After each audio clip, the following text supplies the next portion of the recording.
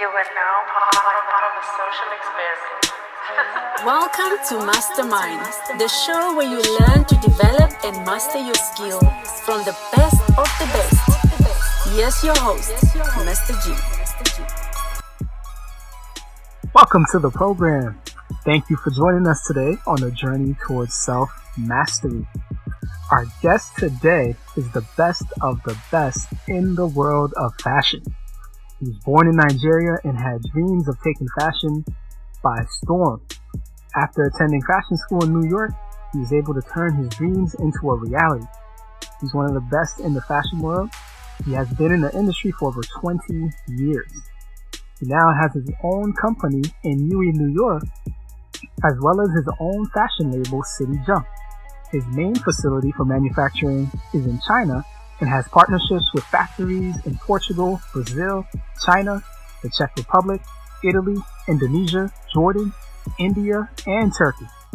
He works with the best designers around the world and provides his own products for celebrities around the world, including Oprah, the WNBA, and more. He also is a co-host on a podcast called Fashion Lab that is designed to provide information and education about the fashion industry while creating new pathways for fashion and design in Africa.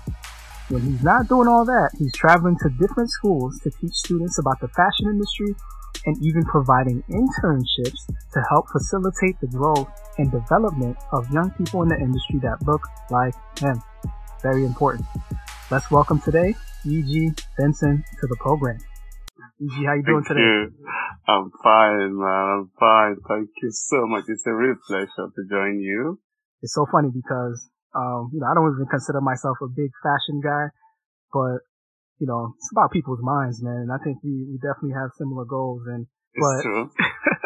With the whole fashion thing, my dad was the fashion guy, like in the family, man. So my dad was like heavy into suits and, jewelry and the fashion and just different things, man. So I know he'll be excited to hear this type of program, right? Kudos to him, man. We need those. Yes, sir. Yes, sir. I learned a lot watching my dad dress up and, doing certain things growing up, man. So It's true. I learned a lot about just the industry, putting yourself together and all this kind of stuff, which is very important. Very. So yeah, man. So let's get this thing started, man. How you feeling today? I'm very good. Very, very good and very excited and feeling really, privileged to be here and to share my story and share our story. And, I think our goals are the same. Lift ourselves up. Absolutely, man. Absolutely, Yeah, man.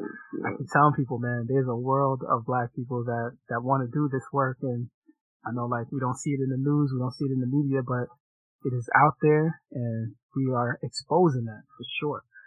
All right, man. Let's get started from the beginning, man. I know, you were born in Nigeria, and everything. So can you get started with that, like with that story and how you kind of got into the fashion industry? So it's very interesting. My relationship to fashion, I would say I was born into, a fashion family in an African way. In that my mom was a seamstress and my uncle had one of the biggest tailoring shops in my town. So I grew up surrounded by clothing, by seamstresses and just all the things that surround making clothes, whether it's the sewing machine, the ironing and all of those things, we use charcoal and you put it in a big, metal iron and you iron your clothes. So I grew up with so many curiosities around fashion. Mm-hmm. And I remember my mom used to make clothes for me and my little sister. And we would wear them because where we live, it rains for like 9 months a year. So it's always raining. So we would wear these things in the rain and then the rain would just wash the clothes off our body. So it was something that stayed with me, So when I was about 9, I think, I would say when I was around 6, I was already, by the age of 6, I had read probably, I don't know, maybe four Shakespeare books. My dad was very serious about me reading, and he felt like the Shakespeares were a good way to introduce me to reading because they were storybooks, So by the time I was about 7 or 8, I was, reading takes you somewhere, right? Right. Of course. Yeah. Yeah. Reading a book transports you somewhere. The reading kind of transports you somewhere. And from that reading, I started to get a good appreciation of music. You know how like I moved from reading to music, and the radio became like one of my biggest instruments. So through the radio, I could listen to music, and I could transport myself somewhere. And I remember the first thing I ever listened on the radio that really took me somewhere was listening to a guy called Casey Kasem, who was like an old DJ, and he played this song called Whip Appeal. The first time I heard that song, it just made me dream dreams that were so big, and for some reason those dreams stayed with me. He was a Nigerian artist? No. Whip Appeal was a song by Babyface, and this guy was an old American DJ. So this program would come on the radio at home in Nigeria, in my village. So I listened to it, and then it began this romance with the outside world, with fashion, and just the whole. I think I was in love with music. The fashion was already in me, but at the end of the day, the music developed my innate desire to look good and to find fashion, right? So, and as I grew older, I went to a boarding school, and at the boarding school, although we were black students mostly, but the boarding school was run by a white Catholic church, right? So the teachers came from all over the world. We had video, we had like film weekends and stuff, so we watched a lot of videos, we watched a lot of movies, right? A lot of films. And so this transportation continued, And so by the time I was out of high school and ready for college, I knew I wanted to study fashion. But it seemed like it was in the cards, man. Yeah, but of course my parents didn't understand what fashion was. They knew so my dad was like, so why would you want to go to study fashion? We're already a tailor. What is the difference? So I was like, I think that, of course I didn't understand the difference, but I was saying, I think there is a difference, So in my understanding, fashion was about beauty. Tailoring was about making those clothes, so that was the beginning of the seeds. And then eventually, at first I studied advertising and marketing, but the fashion thing just stayed there. Right. So I can remember like from once that romance was growing and I started to sketch clothes. So by the time I was in high school and by the time I went to university, I had a collection of sketches that were as old as when I had started sketching. Wow. And I could see how my sketches were developing. So when I actually started applying for schools, I started to show my sketches, So when I went to meet like guidance counselors and stuff, I could show them what I had been thinking, So what were the sketches like? What were you designing at the time? At the time, what I designed was what I saw, right? What I saw in my head was different from what I saw physically. Meaning I was in an African village, right? So in my head, I had a different idea of beauty, but I had no access to that beauty. But what I saw physically was what I designed around, like women in long skirts, big butts, and all kinds of stuff, But I started to formulate ideas about clothing. Right. So by the time I went to college, by the time I was in fashion school already, those things became a huge archive for me to look back at how I thought about fashion when I was very young,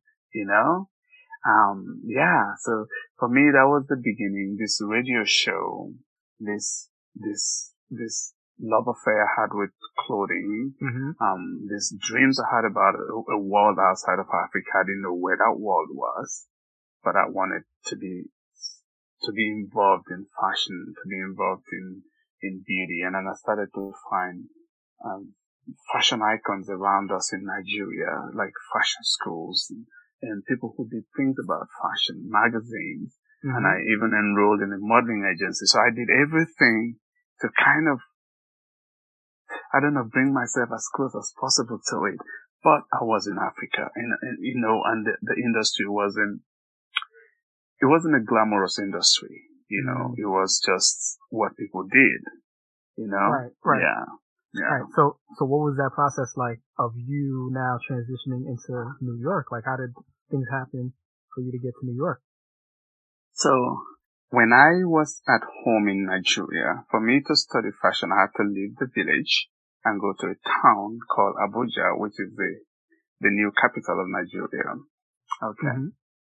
There, I got a job in this hotel, right? Some white company had just come up to open a hotel.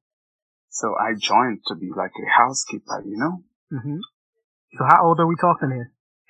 So I was probably like, I had just finished high school. Right. And I was just preparing to go to college. And I wanted to study fashion, of course. I couldn't get a fashion school. Then I thought maybe I'll study mass communication, which was journalism. And that didn't pan out. So I just said, I'll get a job, right? So I went to get this job.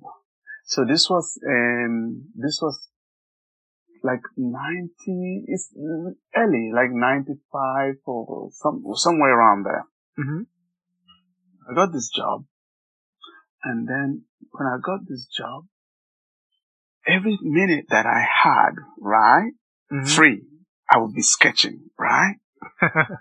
It was incredible. So the lady who was my boss, she's a white lady, and they made me a supervisor for some reason. They thought maybe I dressed well or whatever, so they made me a supervisor. Man, how far you go with the image, man. That's important. I know, but I spent so much time sketching. So she called me to our office one day and she said, "Hey G, what do you want to do?" I said I wanted to be a fashion designer. That I've been trying to go. My dream is to go to a fashion school. And she said, "Why?" I said, "It's really what I want to do." And to be honest with you, I had no idea what that word meant. But to me, it meant like GQ magazine. Because now I was exposed to this now. I was in the city now. I was exposed to GQ. I was exposed to Vogue. I was actually like, I took whatever little money I had and I subscribed to GQ. But I was in Nigeria, My January subscription would come in like June, But it was okay, So she said, "So you want to do this?" I said, "Yes." So for 2 years, she just monitored me, right? And then one day she said, "If you ask your father, right, if your father says it's okay, I will send you to Dubai. Wow. If you go to Dubai, it will be easier for you to get the visas to study outside this fashion thing that you want to study." I think this is the first time I'm telling this story, to be honest with you. Man. You get the first scoop. I love it. Yeah. So she wanted me, because at this point, in these 2 years I was at that school, at the job, I had applied to schools in Italy. I had applied to schools everywhere. I will get the admissions, but for me to get a visa to Italy, right, they would have to interview me at the embassy on the phone, and I had to speak in Italian, so it didn't really make sense. So it was so complicated, So she said, "If your dad agrees, I can send you outside. When you go outside, I have people that I know that could help you." So I went to speak to my dad again. We had that conversation about the difference between fashion designer and a tailor again with my dad. And then of course, he said, okay, you can do this. So I got my passport. She sent me to Dubai. I worked at the hotel for a year. And then she arranged for my visa to be transferred to a friend of hers that she knew who runs a company, a stock exchange company, and they do all their training in the United States. So he moved me to her, she moved me to that job. He accepted me, and then he sent me to the United States as one of his employees to learn about stocks. Wow. And when I got here, the next day, I got here March 25th or so, right, of 1998. Mm-hmm. That was just before the beginning of summer classes. Mm-hmm. And 3 days later, I was in fashion school. Wow. But my fashion school was in Chicago. Yeah. But it was in Chicago, but you were in New York? Yeah, so I went to fashion school in Chicago, and then I graduated fashion school in Chicago. Mm-hmm. And the day that 3 days after graduating fashion school in Chicago, I moved with my girlfriend that we went to school together to New York and set up our own company. Wow. Yeah. Wow, so I have actually never worked for anybody. That is amazing, man. Yeah. You know, it's funny too, like sometimes like with students, young people, you'll be like, you know, well, when you get your job and somebody hires you, and some people be like, somebody hires me, I'm not working for anybody. Like, and then they always get you gotta work for somebody, like before you step up and do, and that's not true, man. That's so, like, No. I'm glad you said that, man, because it's not true at all. No, it's not true. I think everybody has a trajectory. The funny thing is I don't think we actually are masters of our trajectory, right? I feel like our trajectory follows our minds, like, and the opportunities we are willing to take advantage of along the way, because there could be a lot of opportunities if you don't take advantage of them, of course, you know. Right. Yep. So it's very hard to figure out what your trajectory is. Your trajectory, I think, is determined by the opportunities that you seek out, you know, and the ones that you're vigilant enough to see, you know. So for us, and you know, it's funny, when I was in college learning fashion, I was so lucky that I was a good student. I won like an award for good students or whatever. But my counselor though was a black lady. And she never hesitated to tell me that, now you have to remember, I'm from Africa. My realities are different. Right. I have not experienced racism. And even when I experienced it, I didn't know it was racism, you know? So I had no concept of it. So you got to the US. Yeah, but now I'm 2 years in the US, I still don't have a concept of it, right? I don't understand it as much as you would, right? Right. So she was telling me how difficult it is to get a job when you're a black person. Right? And it just hit me. You know what? So as we sat in class, I found out that a lot of my classmates didn't like particular things like pattern making. They didn't like sewing a lot, you know, but those are the skill bases, the skill sets that you can actually acquire while in fashion school. You could learn you could learn to sew, you could learn to drape, you could learn to make patterns. So I figured, you know what? I better be good at this, because who's going to hire me? So that's what. So when I finished school, I was already good at draping, good at pattern making, good at sewing. But I was already good at sewing before I even went to high school. But my fear was that I wouldn't get a job. So I didn't bother to look for a job. Wow. We finished, we set up our company. I was delivering newspapers in the morning, and in the daytime, we would just be working on our little company doing patterns and applying for pattern jobs, you know? Wow. And we got lucky. We got recommended by a company. So we did patterns for a company in New York that was so well known for being the ultimate design company. And they had been struggling with certain collections that they wanted to do. Nobody could do the patterns for them for like 2 years. And they gave us a shot and we got it done for them. Wow. So that was the beginning of us going from Trias 4 to Bill Blass to Vera Wang to Kate Spade to Opening Ceremony, Chloe, and all of these companies, you know, but it was just that little thing. This company couldn't do their patterns. We were able to do it. And that became, so we didn't operate as designers. We operated as a development company for designers. So maybe they don't know they don't want to design, we do it. They don't want to do patterns, we do it. They don't want to sew, they don't want to drape, all of that. So we then set up a factory in China with partners that we had already. And then we moved. We then told the designers that we not only can produce the samples for you, we can make it for you. We can deliver this collection, drop it in your stores all over the world. Yeah, that is interesting. I know you probably heard from people like, why did you guys go to China? Like, why couldn't you just stay in the U.S.? So what do you usually say when people tell you that? Like, why you couldn't stay in the U.S. and just do the business from there? For us, it's funny, like when you are inside, you know what's inside. When you're outside, you don't know, right? So an outsider can ask that question. It's very pertinent.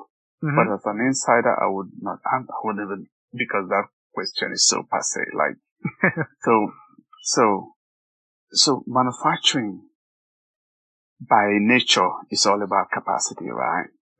Capacity means, can you make it? Can you deliver it in 2 days like you said you would? Can you make 10 pieces, deliver them tomorrow? That's capacity. Right. And it entails skills, right? It means skills, structure, equipment, you know, skill meaning the people, structure meaning the operation, and then the equipment, right? So when we started making those samples in the United States, we went from 1 sewer to 5 to 2 to 3 to 6. By the time we were at 6 sewers, right?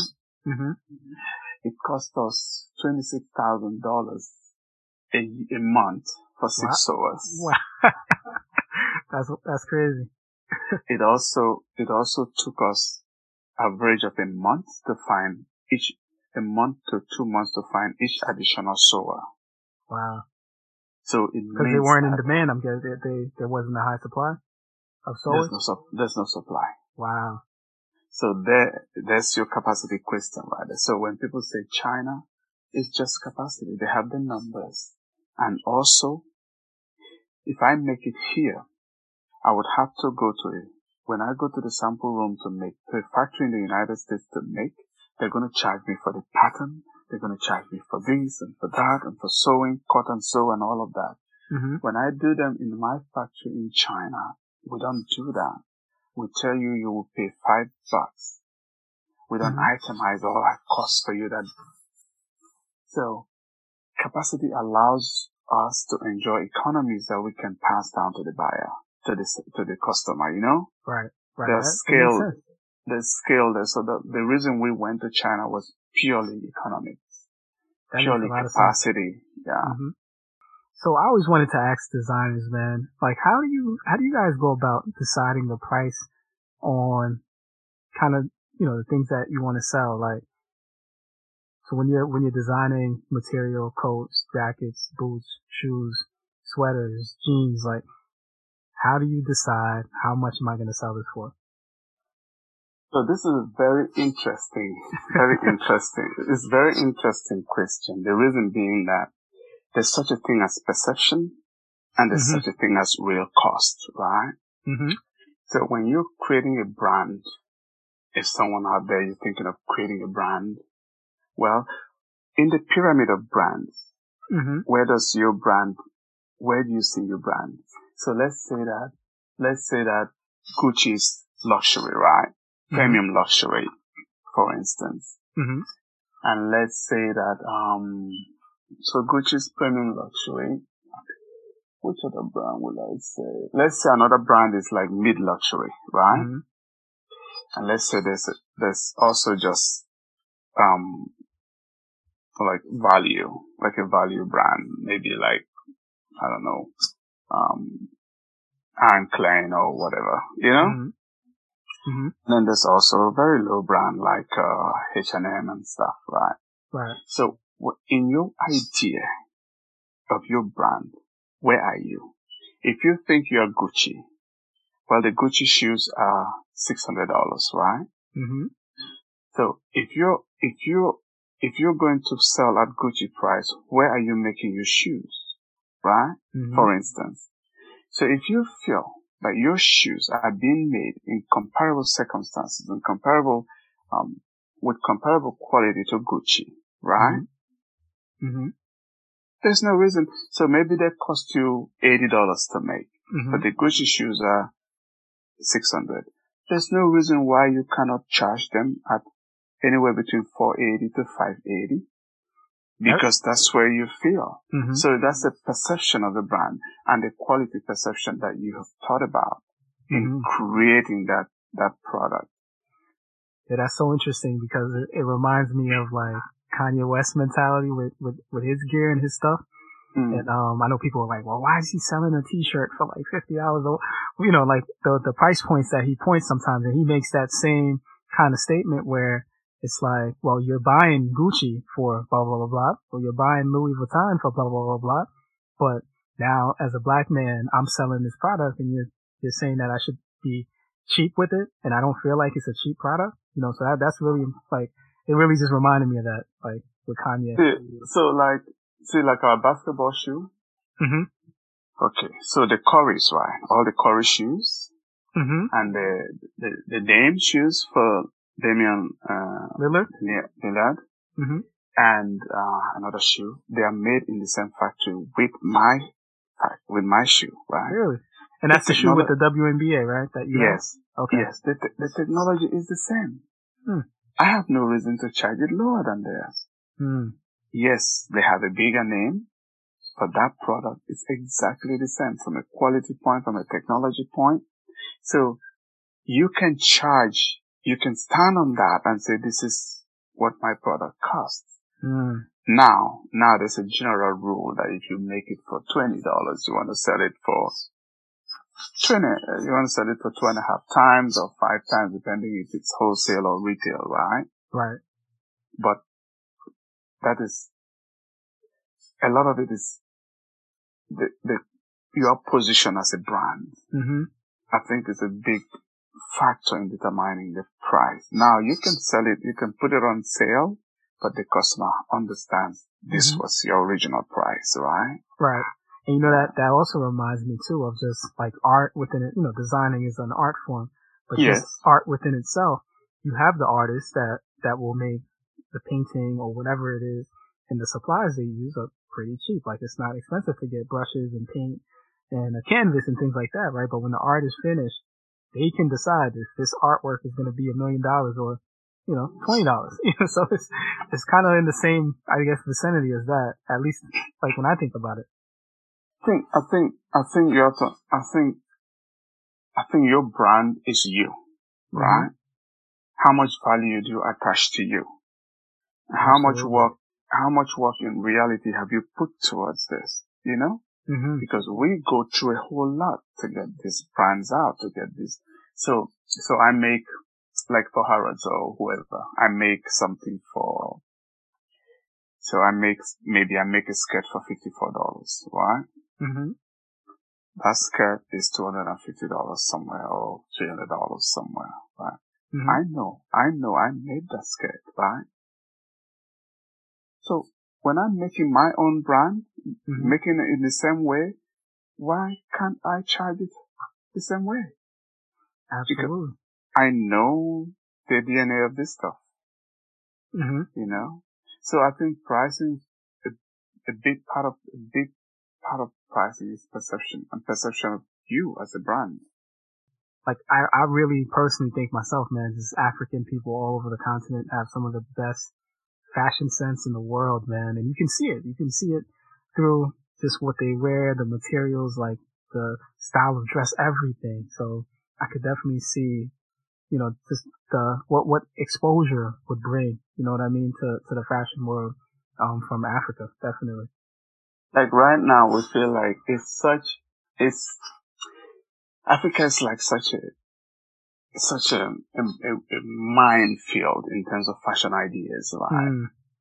It's like the Peruvians, right? Their textile ideas are so old and deep, right? Mm-hmm. In Africa, we have incredible fashion and textile ideas, textile cultures, right? Mm-hmm. But the ones the West pick out the most is our prints. And that's the least of our influence, you know? Mm-hmm. Our influence is in the textures and in our shapes. Yeah. Our shapes and silhouettes, right? Absolutely. So African designers have so much like just to offer, you know? So we are super excited about that. Agreed. Yeah. Definitely agree on that. What advice would you have for those young designers out there that are listening to you and are imagining themselves in your position in 10, 20, 30 years? Like, what advice about the industry and just your experiences would you have for them to help guide them through that? What I would say is that, because the industry is always changing, what I went through may not be what they go through. Mm-hmm. But the most important thing is for them to just be passionate about their art and about themselves, about who they want to be. Like, so can you tell us like the story with how you got involved with Oprah and, the rugs and everything?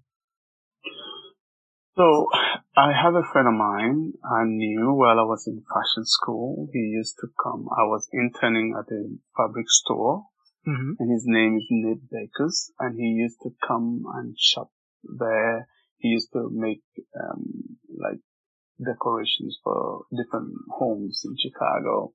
Mm-hmm. And we became really close. He's like this really cool looking guy. Like if you saw him, it's so difficult not to fall in love with Nate because he's just a beautiful guy and he's always well dressed and it's just so cool to deal with. So we became really very close. And then he started being the decorator for Oprah, you know? Mm-hmm. And so before I went to fashion school, I had met this company in Dubai that made rugs in South Africa. And I was telling the lady like a joke, like, I'm going to fashion school now. When I finish fashion school, I'm going to call you. We're going to make some rugs together. It's like a joke, you know? Uh-huh. But I kept her card, and 4 years later, I called her after fashion school, and she remembered me. And although we were working on our fashion side, I took the time to develop these rugs. It took me like a year to develop some rugs with her. Right. And then when they were done, my friend now, Nate was big now. He was designing for Oprah, decorating for Oprah. It was a big company now. And my friend was working with him, another friend of mine. Mm-hmm. So when my first rugs came, I called her and I said, you know what? I've been developing these rugs. They are here. I think Nate will love them. So I took them there and the rest was history. So Nate has been the singular most supportive, partner for me in my rug company, and then last year that rug company grew a lot. This year actually I sold half of it, a part of it to another company in Chicago, and it allowed us to grow this company. So it's growing. That's amazing. That's amazing. So I think the moral for this one is just, I think it's important for us to develop relationships along the way. Absolutely. You just never know. Yeah. Absolutely, man. Can't get there alone. You can't get there by yourself. No. All right. Now we usually ask guests before they leave us to leave us with their favorite quote and what it means to them. So do you have a quote that you like to use a lot, or anything you can think of? No, I don't have, like I have right now in my head, I can't remember, but there's something my auntie told me that has stayed with me for so long. When I was in this other partnership that didn't work so well, she said to me, your love can't be that cheap. So it basically, she's telling me that I needed to have more value for myself, you know? That I can't always go low because people want to meet me lower instead of meeting me higher, you know? You know? That is like powerful. I should elevate, continue to elevate myself. Like I shouldn't be afraid to walk away from something because I felt it was beneath me, you know? Absolutely. Because the reason why that was important, because when you're a black person and trying to thrive in an industry that doesn't have a lot of you, sometimes you take a lot of trash because you just want to be in the heap, right? So you might just drag you to the bottom of the heap.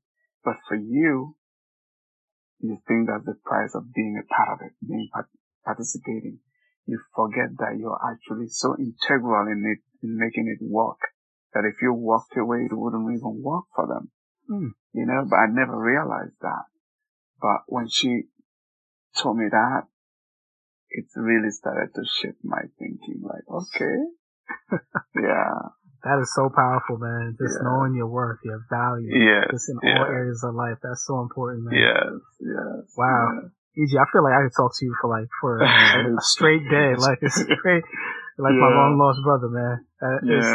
It's been an absolute pleasure, man, having you on the program, and just the amount of gems is amazing, man. I'm sure there's some things that people heard that they didn't know about the industry that you enlightened us on, man. We appreciate that, man.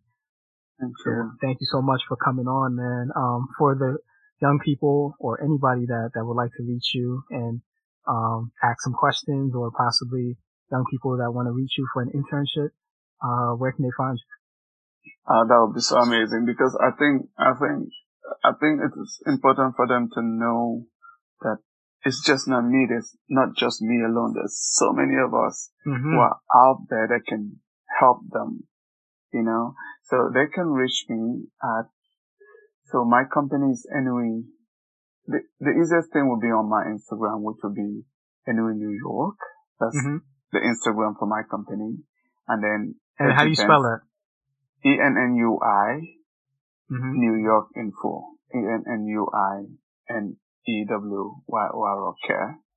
Anyway New York at Instagram. Then Edgy Benson at Instagram. They can always leave me a direct message. And, and I'm so happy that we have gotten to talk and we've gotten to have this relationship. Because I think what you are doing is so important. And, we need these young kids. And so working with you, whatever you might need, just feel free to reach out to us. Man, we appreciate that, man. That's love, man. That's love. Forget about what we hear about. And when these guys get out there in the world, they don't want to help people that they grew up with, and man, that stuff is not true at all, man. And you if you listen to this program enough, you will know it's not true.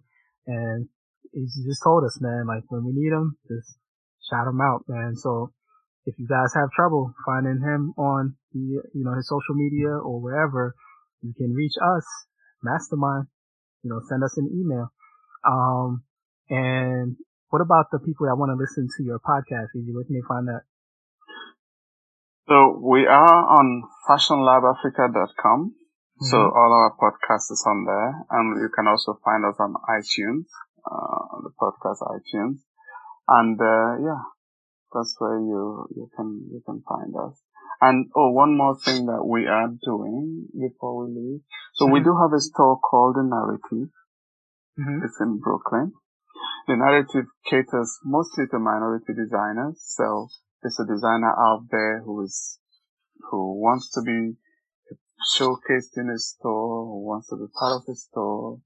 They can reach me through those Instagram. They can also go to The Narrative, the Narrative on Instagram. It's just The Narrative. So they can leave a DM there for us. We are also creating a story portal for them to tell their stories directly, their design stories. Oh wow. It's called Scene as part of the narrative. So we're all in this together. All we're trying to do is just make sure there's enough of us doing this. Yeah. There you have it. Guys, there should be no reason that if you're interested in fashion that you're not emailing this guy and hitting him up on social media, hitting us up if you can't get to him, which I'm sure that's not going to be a possibility. But there's no reason that, you know, we can't help you get to where you want to be. If you're interested in fashion, why not speak to somebody that has the knowledge, the experience that can get you there? You know, you can't do it all alone. So definitely use this as a resource, please. And again, it's been a pleasure, man, having you on the program. And man, I feel like I learned so much, man. And we're all learning. Indeed. And I'm so motivated, man, just to think that you didn't have to work for anybody, really, man. Just that you were able to take this idea and this self-confidence and manifest it into your brand, into yourself. And that's powerful, man. And I think that we all have that ability. We all have the power to be able to do that. You know, we just have to find it in ourselves and find that passion that's going to, you know, give us that motivation force to do it. Absolutely. So guys, thank you for listening to the program. It has been a pleasure. If you are not motivated, I don't know what to tell you because I'm like super duper motivated right now. And it's been really fun. And yeah, definitely hit us up if you have questions or anything. And, remember, your mind is the most powerful tool in the universe. Therefore, if you can think it, you can do it. If you believe in it, you can be it. And if you fight for it, you can have it. The world is yours. This has been your host, Mr. G, and I will see you next time on Mastermind.